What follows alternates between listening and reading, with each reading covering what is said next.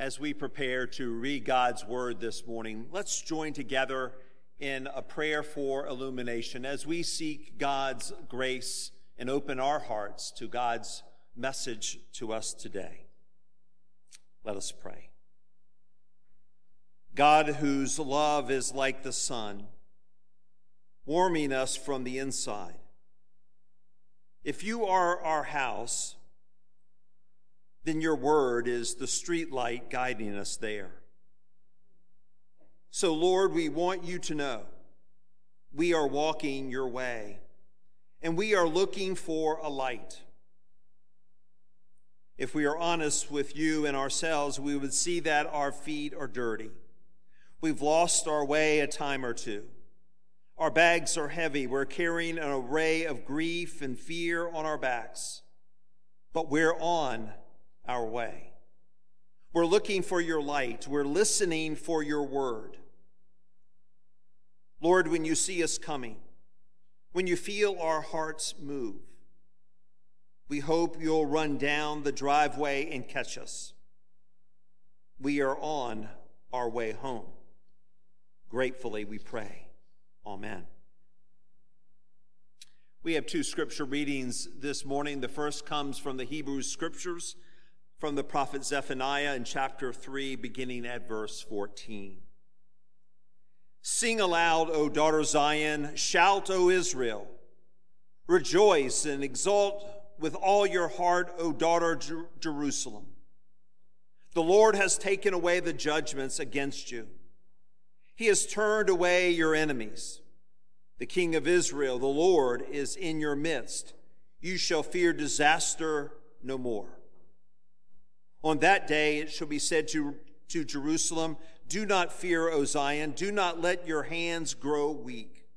The Lord your God is in your midst, a warrior who gives victory. He will rejoice over you with gladness. He will renew you in his love. He will exalt over you with loud singing as on a day of festival. I will remove disaster from you so that you will not bear reproach for it. I will deal with all of your oppressors at that time, and I will save the lame and gather the outcast. And I will change their shame into praise and renown in all the earth. At that time I will bring you home. At the time when I gather you, for I will make you renowned and praised among all the peoples of the earth, when I restore your fortunes before your eyes, says the Lord. And then in the New Testament, from the Gospel of John, in the 3rd chapter, we begin at verse 1. In the 15th year of the reign of Emperor Tiberius, when Pontius Pilate was governor of Judea, and Herod was ruler of Galilee, and his brother Philip, ruler of the region of Iturea and Trachonitis, and Lysanias, ruler of Abilene. During the priesthood of Annas and Caiaphas, the word of God came to John, the son of Zechariah, in the wilderness. He went into all the region around the Jordan, proclaiming a baptism of repentance for the forgiveness of sins. As it is written in the book of the words of the prophet Isaiah, the voice of one crying out in the wilderness, prepare the way of the Lord, make his path straight. Every valley shall be filled, and every mountain and hill shall be made low, and the crooked shall be made straight, and the rough ways made smooth, and all flesh shall see the salvation of God. John said to the crowds that came out to be baptized by him, you brood of vipers, who warned you to flee from the wrath to come? Bear fruits worthy of repentance. Do not begin to say to yourselves, we have Abraham as our ancestor, for I tell you, God is able from these stones to raise up children of Abraham. Even now the axe is lying at the root of the trees. Every tree, therefore, that does not bear good fruit is cut down and thrown into the fire. And the crowds asked them, what then shall we do? In reply, he said to them, whoever has 2 coats must share with anyone who has none, and whoever has food must do likewise. Even tax collectors came to be baptized, and they asked him, "Teacher, what shall we do?" He said to them, "Collect no more than the amount prescribed for you." Soldiers also asked him, "And we, what should we do?" He said to them, "Do not extort money from anyone by threats or false accusations, and be satisfied with your wages." As the people were filled with expectation, and all were questioning in their hearts concerning John whether he might be the Messiah, John answered all of them by saying, "I baptize you with water, but one who is more powerful than I is coming. I am not worthy to untie the thong of his sandals. He will baptize you with the Holy Spirit and fire. His winnowing fork is in his hand to clear his threshing floor and to gather the wheat into his granary. But the chaff he will burn with unquenchable fire." So with many other exhortations, he proclaimed the good news to the people. The word of God for the people of God. Thanks be to God. Margaret was all ready for her date. She had been anticipating this evening for well over a week, and she had on her very best outfit. Her hair was all fixed. Her makeup was perfect. Imagine her disappointment when her date didn't show up and didn't even call. After looking at her watch every 30 seconds for well over an hour, Margaret finally decided that he just wasn't going to come. So she changed into her pajamas, put on her fuzzy slippers, washed away her makeup, gathered up a big bowl of junk food, and parked herself in front of the television for the evening. As soon as she got involved in one of her favorite television shows, there was a knock at the door. She opened it to find her date standing on the doorstep. He stared at her in shock, and then he said in disbelief, "I'm 2 hours late and you're still not ready?"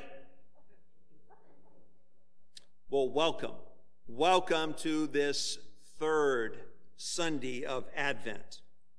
How are your Advent preparations going? Don't tell me you're not ready yet. One poor guy told me, "I've started my Christmas shopping. I've already shopped at 3 banks for a loan." Our readings today are a call. Both of them are a call to get ready. Each is a word of grace, but also urgency. The prophet Zephaniah tells us, "The Lord your God is in your midst, a warrior who gives victory. He will rejoice over you with gladness.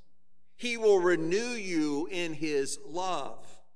He will exalt over you with loud singing as on a day of festival." Zephaniah sounds the good news that the Lord, our King, is in our midst. The Lord is calling all people, that all of them that call on the name of the Lord might become and to serve the Lord, to serve in one accord. And the Lord is bringing us out of our destructive ways, and the Lord is bringing us home. Thanks be to God. Now, in contrast, John the Baptist's prophetic message sounds rather harsh, doesn't it? At least at first glance. "You brood of vipers," John calls those who have come from near and far out into the wilderness. Probably not the words that we would want our welcome team to use as they open the doors and welcome people into our building and into worship, even as biblical as they are. But make no mistake about it, John preaches a message of good news, of change, of forgiveness and justice to a suffering people. John preaches a home for all, where iniquities are banished and valleys are lifted up, and all have have the resources they need. All are invited and included. Ultimately, John's message is one of joy. Great, great joy. Luke doesn't tell us what John looks like, but Matthew and Mark do. They say John wore clothing of camel's hair with a leather belt around his waist.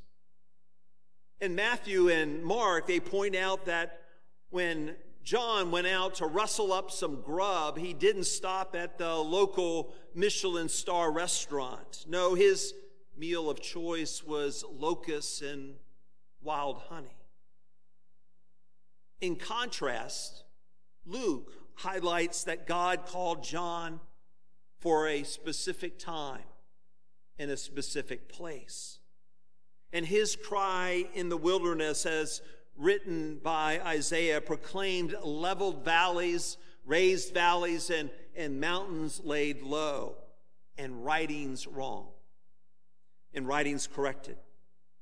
That was and is a message of great joy for all the world, especially those who have lost hope, hurt by the iniquities and the inequities and the injustices, penetrated by the empire and the religious authorities that had lined themselves with it.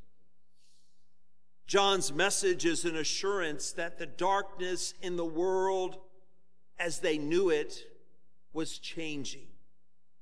The crowds came to John to be baptized, and John charges them with bearing fruit worthy of repentance and not relying on past glories or heritage or lineage.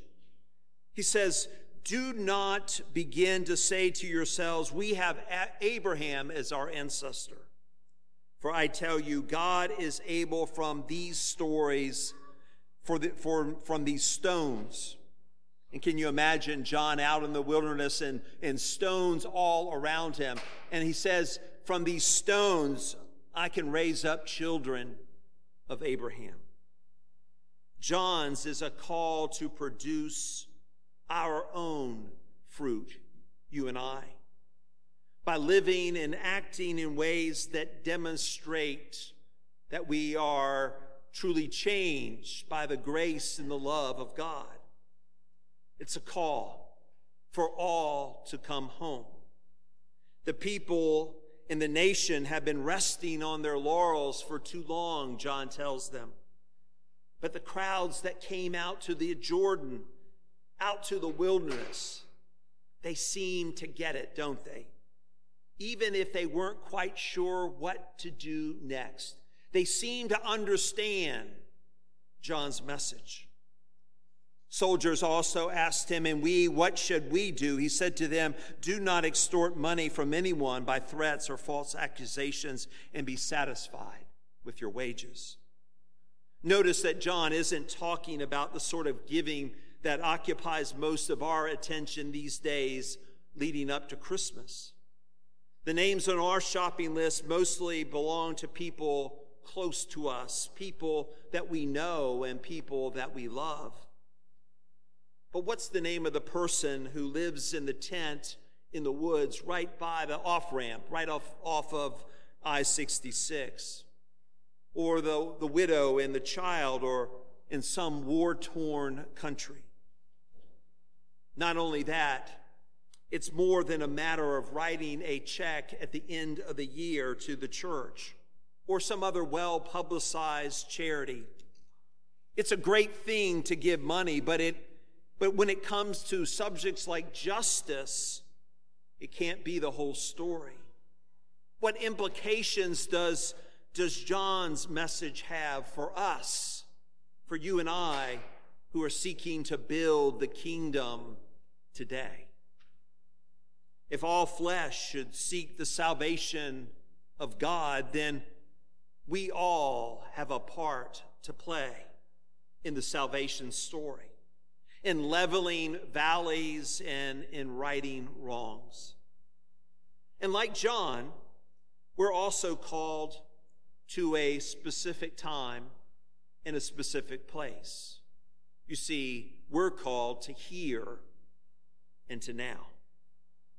So be at the ready and bear fruit worthy of repentance, clothing the naked, feeding the hungry, giving voice to the silenced and the oppressed, speaking truth to the powerful, and protecting and empowering the vulnerable. Let our voices cry out in the wilderness and everywhere, with exhortations and with good news.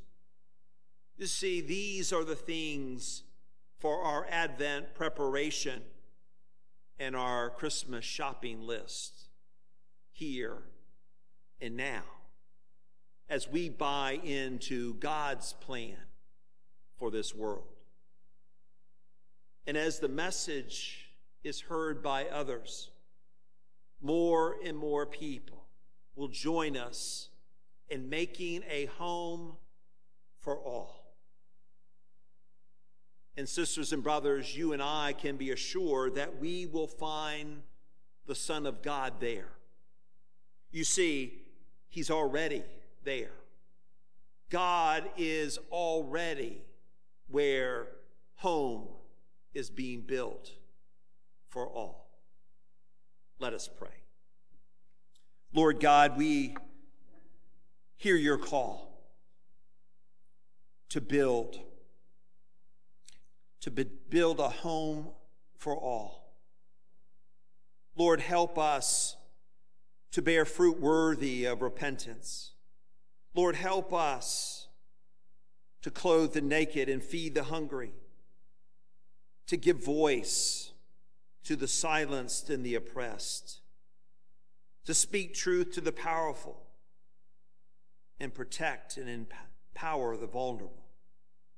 It is in Jesus' name we pray. Amen.